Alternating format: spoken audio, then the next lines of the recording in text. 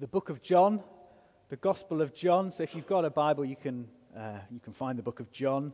John is writing an account of some of the key significant moments of Jesus' life. It's one of the four Gospels, one of the four accounts of key moments in Jesus' life, and we're working our way through this one, through John. And some people would say the accounts of Jesus were written hundreds of years. Do you ever hear that? People say, you can't believe the accounts of Jesus. They were written hundreds of years after Jesus, surely. Do you ever hear that from people? How can you trust them? Well, even as we look at our passage this morning, and as we've been working through the book of John, there is so much attention to detail, particularly around religious festivals and culture and geography and language. And John's an example of that. It's packed full of that kind of detail that only someone at the time would kind of know some of those details.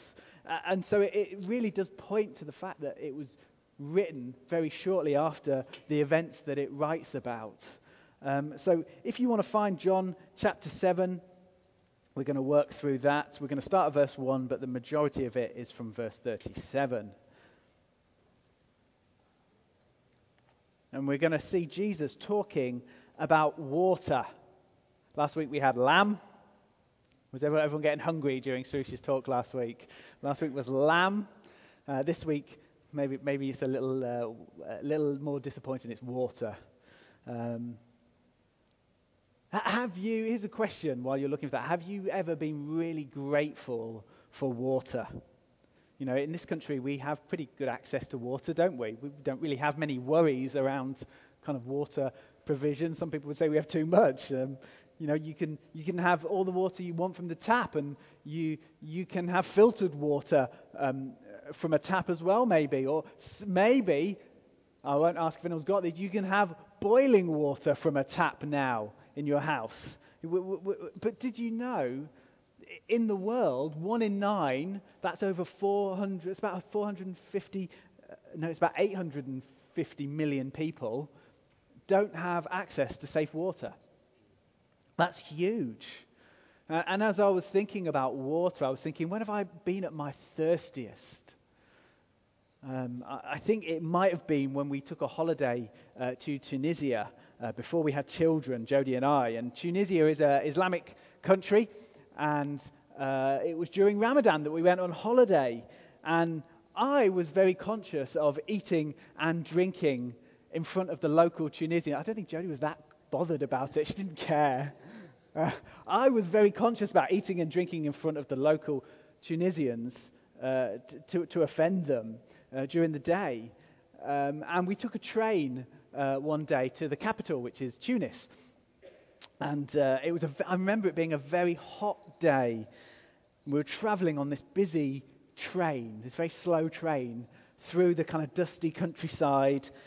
And I had a bottle of water in my bag because we'd taken them with us, but I did not want to get it out on the train to drink this water for fear of offending people.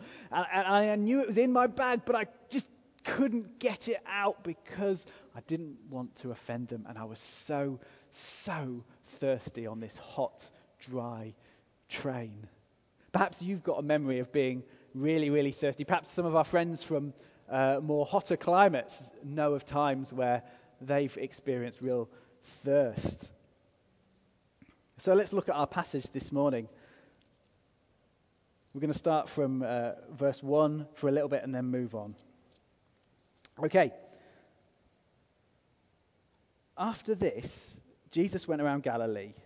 He did not want to go about in Judea because the Jewish leaders were looking for a way to kill him. But when the Jewish festival of tabernacles was near, Jesus' brothers said to him, "Leave Galilee and go to Judea so that your disciples may see the works you do." And then Jesus kind of says, "No, I'm not going. It's not my time to go." But then he decides he is going to go, and he does go up to the feast. And then picking up from verse 14, it says, "Not until halfway through the festival did Jesus go up to the temple courts and began to teach. The Jews were amazed and asked, 'How did this man get such learning without having been taught?'"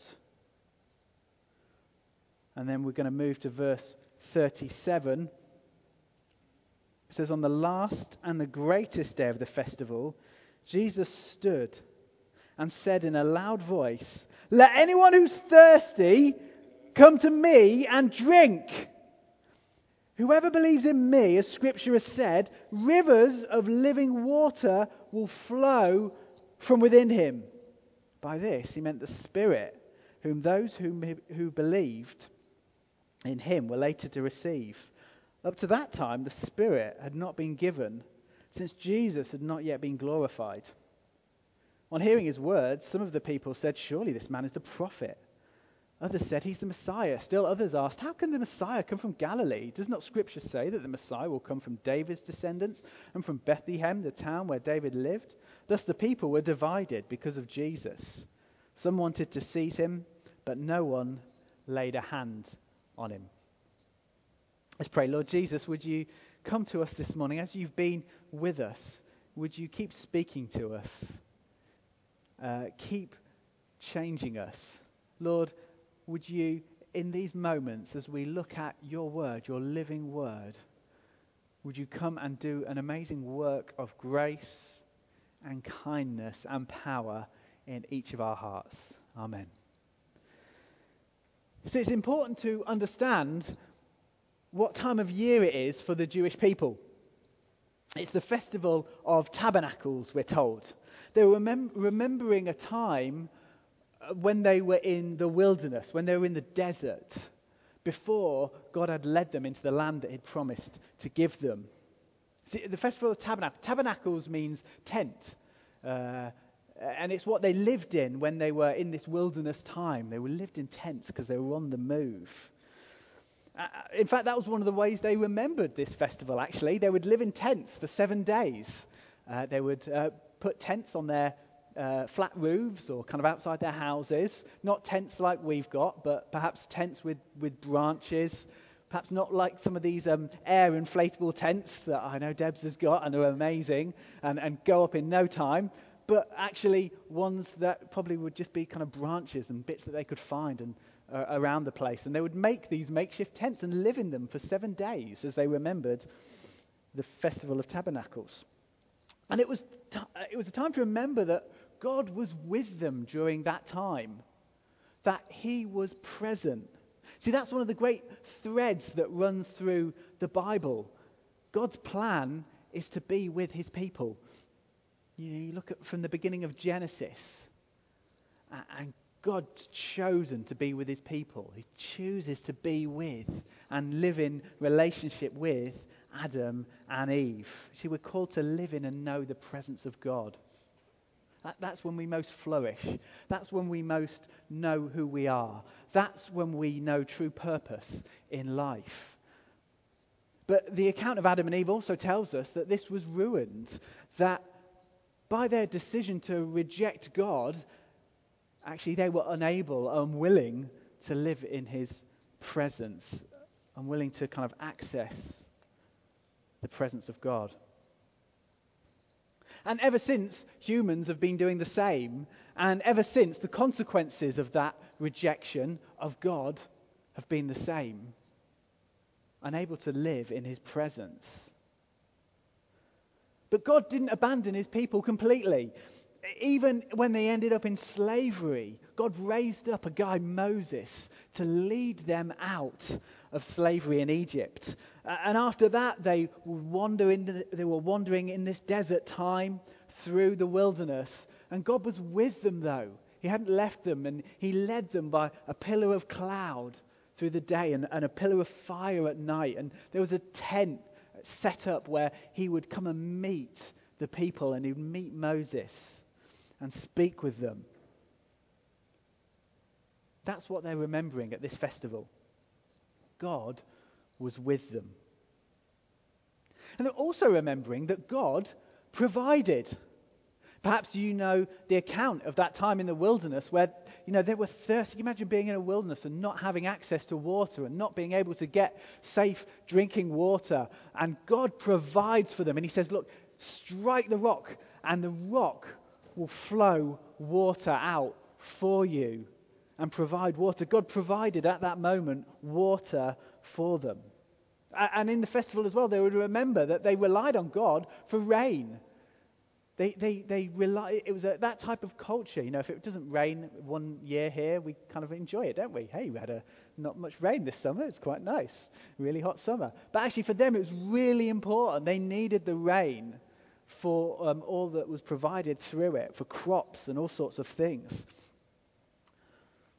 So this festival has lots of symbolic water in it. See, actually, God's presence and blessing is often symbolized through water in the Bible. We see that quite a lot. And in fact, one thing that they used to do in this festival was the priest would get a golden jug. It's not golden. I have no gold in our house, I don't think. But they would get a golden jug like this, and the priest would go down to a place called the Pool of Siloam.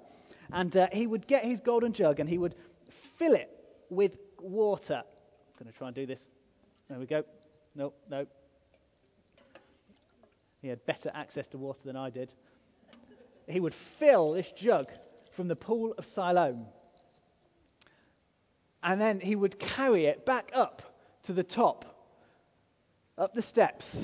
And as he would go, perhaps he'd be thinking of particular Old Testament passages like Isaiah 12 that says, with joy we draw from the well of salvation. And he would climb up the steps and he would get to the top. And he pours it they do this every day of the festival for 7 days. He pours it into this bowl that then it kind of trickles down the altar and down the steps. And as he pours it out, and perhaps he was thinking of Nehemiah 9, which says this, 19 to 20, because of your great compassion, you did not abandon them in the wilderness. By the pillar of cloud did not fail to guide them on their path, nor the pillar of fire by night to shine on the way they were to take. You gave your good spirit to instruct them. You did not withhold manna from their mouths and gave them water for their thirst. And he would do this day after day during the festival, and again do it the next day, go back to the Pool of Siloam, fill it up again with water, coming back up, maybe singing the same thing, with joy we draw from the well of salvation, coming up to the top, again pouring it into a bowl, it then pour down the steps, and a trumpet would be blown at the same time. It'd be a real kind of celebration, a joyous time, remembering God was present, God had been present with them, remembering that God provided for them. And there was one particular Old Testament passage that might have been in their minds too. And it's one from Ezekiel. It's in chapter 47. And it's a vision that Ezekiel the prophet has of water flowing out of the temple. See, when we see water where it shouldn't be, it's a bad thing, isn't it? Have you ever had water coming through a roof? We've had that in our offices quite a few times. You think, someone's flooded the bath, or, something's gone wrong. It's a bad thing. This was a good thing that Ezekiel saw. Water flooding out of the temple, down the steps, and out into the world.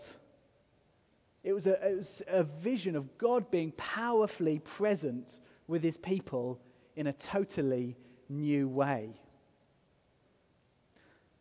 And then, on the final day of the festival, they would do the same thing. The priest would go down, he'd fill up the thing with water, and he'd go back up, sing the same songs and recite the same verses. But actually, water wouldn't be poured out into the bowl and down the altar and trickling down the steps. They wouldn't do it because perhaps this would be the day that God would return to the temple. Perhaps this would be the day where spiritual water would flow out from the temple to all around. And so we're told that it's on this final day, the final and greatest day of the festival, that Jesus stands up and shouts out, "Let anyone who's thirsty come to me and drink. Whoever believes in me, as Scripture said, rivers of living water will flow from within them." He's saying, look, are you thinking about water? Are you thinking about God's presence in your life? That spiritual thirst that you have, I can meet, I can fulfill, says Jesus.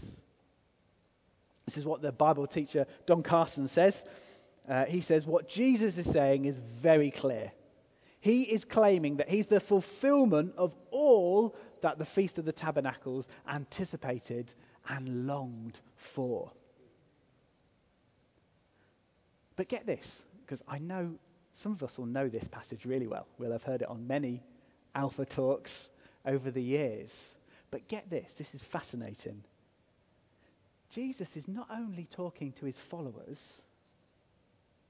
This isn't just an invite to his inner circle. No, he stands up and he shouts, he cries to as many people as can hear him. Yes, to his followers, but also to those who were still making their mind up about him. To those who thought he was a deceiver. To those who thought he was a madman. To those who wanted to arrest him and have him killed. So he's saying, look, no matter where you're at, come and recognize that I am truthful. Come and recognize that you can find fulfillment in me. Listen, I was thinking about this as we draw near to Alpha. We kind of go, oh, I won't invite that person. I'm just not sure where they're at. And I don't know what they would think. And, maybe there is some wisdom in that sometimes. But do you know what? Jesus' message is for all. And you might find the unlikeliest of persons saying, do you know what? Yeah, I will come along. Yeah, I will come for that evening. Or, yeah, I'll come for the whole course. Listen, don't just discount them thinking, oh, it'll just be certain people I'll ask. Why don't you step out and maybe, as it were, take a risk on that person that you're thinking about? Because the problem is, as it was then and as it is today, people look for that fulfillment in all sorts of different places. In fact, they'll look anywhere other than Jesus. Here's two examples. Maybe that is success and money. Make loads of money and you will be fulfilled. That will satisfy the thirst in your life, we're told. This is what the actor Jim Carrey said. Anyone know Jim Carrey from Dumb and Dumber and what was that? Mask. What else has he been in? Oh, no, I'm not asking Matthew. He'll know every single film that he's been in. But, he's a big star, isn't he? Made a lot of money and has become very, very famous. And he said this, I think everybody should get rich and famous and do everything they ever dreamed of so that they can see that it's not the answer. Fascinating. Fascinating. Maybe that's in sexual fulfillment. See, we're told to live a satisfying life, you need to live a sexually fulfilled life. And that means with whoever and pretty much whenever you want. But actually God's plan, the one who designed sex, is in the context of faithful covenant marriage between a man and a woman. It can't be used, as it were, to kind of satisfy that deep thirst that we have for God. Listen, Jubilee. Teesside is thirsty. Our nation is thirsty, and it hasn't realized the one that meets that thirst. Jesus says, come to me and drink. Come to me and drink. So the question is this morning, are you thirsty? Are you thirsty? Well, if you are, hey, you're in the good place. You're in the right place. Are you thirsty, looking for what will satisfy? Are you thirsty for more of Jesus in your life, more of his presence, more of his power, just as we had this morning, more of his power to be able to forgive, more of his power to be able to surrender, more of his power to see him heal and touch lives. Are you thirsty this morning? So I just want us to look at what it means to drink. Because Jesus doesn't say, if anyone's thirsty, recognize that the facts about me are true. Acknowledge that I did some good things. No, he says, if anyone's thirsty, come to me and drink. What does it mean? What does he mean there? Come and drink. Well, firstly, it means come and believe in him. Recognize that he is true and what he says is true, and then put your trust in him. See, we put our trust in him, that he's the one that can satisfy our thirst. See, you can know all the things that Jesus said. You can know all the things that Jesus did. You can know that he said, I've come to forgive, and all your disobedience I can deal with because I dealt with it on the cross. You can know that. But until you've asked and received that, you haven't come to him and drunk. And where are you today? Have you come to drink that truth? Have you come to trust in him for forgiveness and for new life? Coming to him and drinking also means encountering him through the Bible. So it's not just an ancient book. It is an ancient book. It's not just a kind of ancient book, but it's living. And we encounter Jesus as we get to know him through his word. In fact, the Apostle Paul tells us this word is God-breathed. These scriptures are God-breathed. God's breathed his life into them for us. They're living. But you can read it and not drink. You can read it to make yourself feel clever. I sometimes do that. You can read it to make yourself feel holier. I sometimes do that. You can read it for some other reason. But you can come to it and encounter Jesus and drink, allowing the Spirit to change you as you encounter him. The famous Scottish preacher Robert Murray McCheyne, 200 years ago, he preached a lot. And he was once asked, was he ever worried about running short of sermons? And he said, I imagine he said it in a Scottish accent, no! But he said, no, I won't do a Scottish accent. He said, actually he's from Edinburgh, so that's kind of a bit posher, isn't it? He said, no, when the Bible runs dry, then shall I. He knew how to read and drink from the Bible. Drinking also refers to receiving the presence of God in our lives, his power through his Holy Spirit. So as we've seen in the Feast of the Tabernacles, it was a festival where they looked back and thanked God for his provision, for his presence, but also a looking forward to something new, a future day where God would be powerfully present with his people in a new way like never before. That's what the Holy Spirit does. He's the way we encounter God. It's the way we are filled with God. It's the way we're empowered by God. This is the God of the Bible, the God who is Father, Son, and Holy Spirit. This is not three gods. This is not God and his two assistants. No, this is God in three persons, Father, Son, and Holy Spirit. How do you receive God the Holy Spirit like Jesus talks about? Well, he reminds us that it's not meant to be complicated. In fact, he likens it to drinking. There's a simple illustration for us, isn't there? Jesus used some simple illustrations often, and he likens it to drinking. Did you have to be taught to drink? Chris, did you have to be taught to drink? No, you didn't, did you? It just came.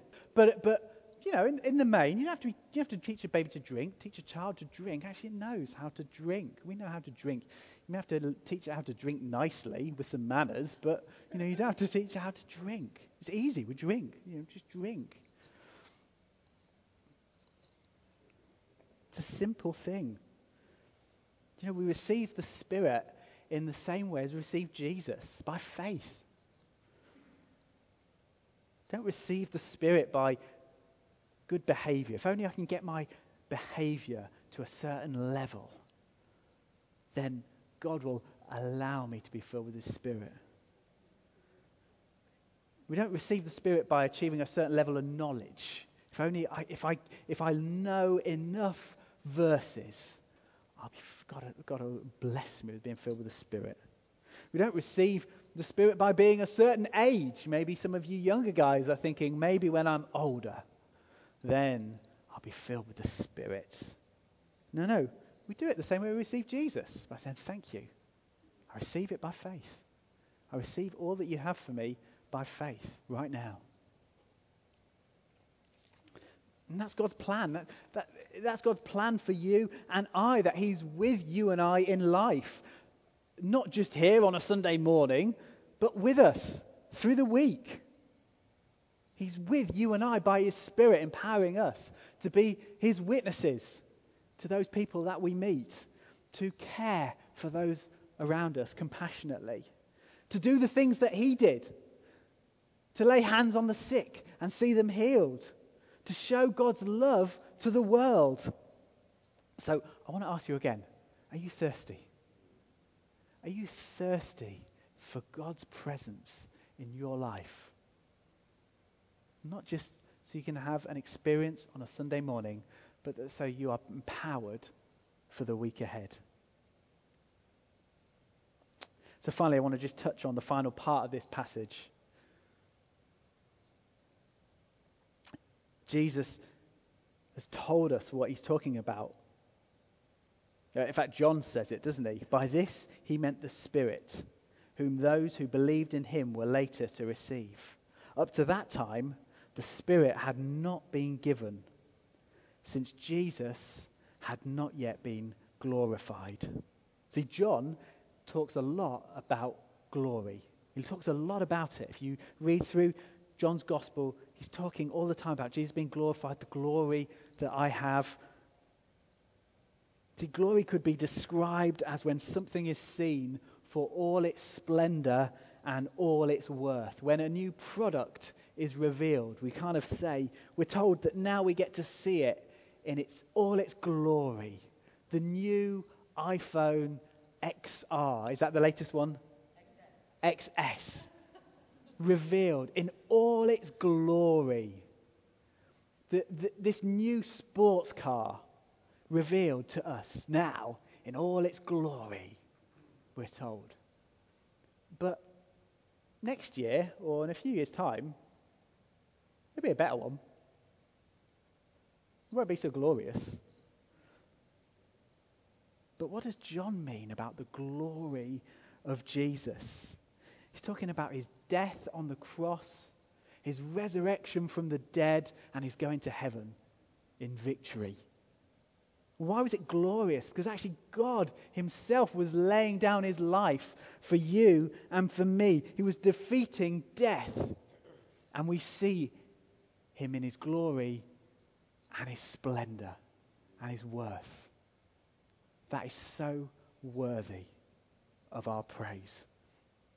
And it's from heaven that the Father and the Son send the Spirit to you and I. Why? Because it's the Spirit that Jesus shares with us His risen, victorious life and blessing. Listen, a church that is centered on Jesus is a church that lives by the Spirit. See, without the Spirit, the church is just another institution that eventually will just crumble and fade. It's just an organization that is centered around Jesus as an idea. But actually, a church that is filled with the Spirit is joined to Jesus. And we're joined to His resurrection power. we're joined to his sin-conquering, death-defeating life. And do you know what? He wants to fill you and I today with that same power, with his powerful presence. See, we sometimes kind of go, well, what does it mean to be filled with the Spirit? Is that just some kind of hazy experience, some foggy blur that comes on me, or some nice kind of touch on a Sunday morning? No, it's actually the very presence of Jesus coming to you and I to empower us for life. And he wants to do that for this morning. So again, I want to ask you, are you thirsty this morning for more of the presence of Jesus? I want us to come and drink this morning. I would love the band to come up, and I'd love us to respond in song, and I'd love us to drink deeply. Listen, perhaps you're not a Christian this morning. Maybe drinking for you this morning will mean coming to Jesus for the first time and saying, Lord, I want to receive that forgiveness that you talk about for all my rejection of you, but I want to receive new life in you and receive your presence in my life. Perhaps you know this morning that you're facing some significant difficulties, hurdles, they feel like, challenges. Maybe even it feels like unanswered prayer. I'm going back to God in this. This morning, he wants to fill you with fresh joy, fresh hope, his presence to you. Perhaps there's something you're praying for, a person, a family member. He wants this morning to fill you with fresh power and fresh hope for that person.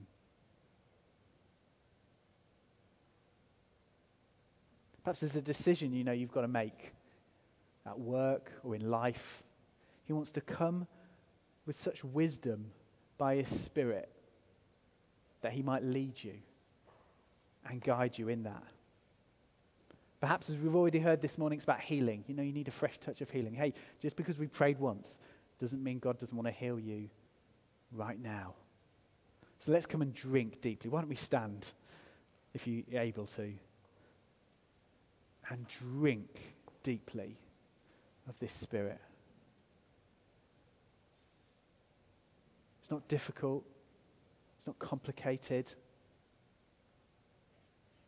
But we come in faith to receive from this Jesus. Just start to receive. Just come in faith to receive all he has for you. If you find it helpful to put your arms out, do that. If you find it helpful to close your eyes, do that. But receive this morning afresh God the Holy Spirit.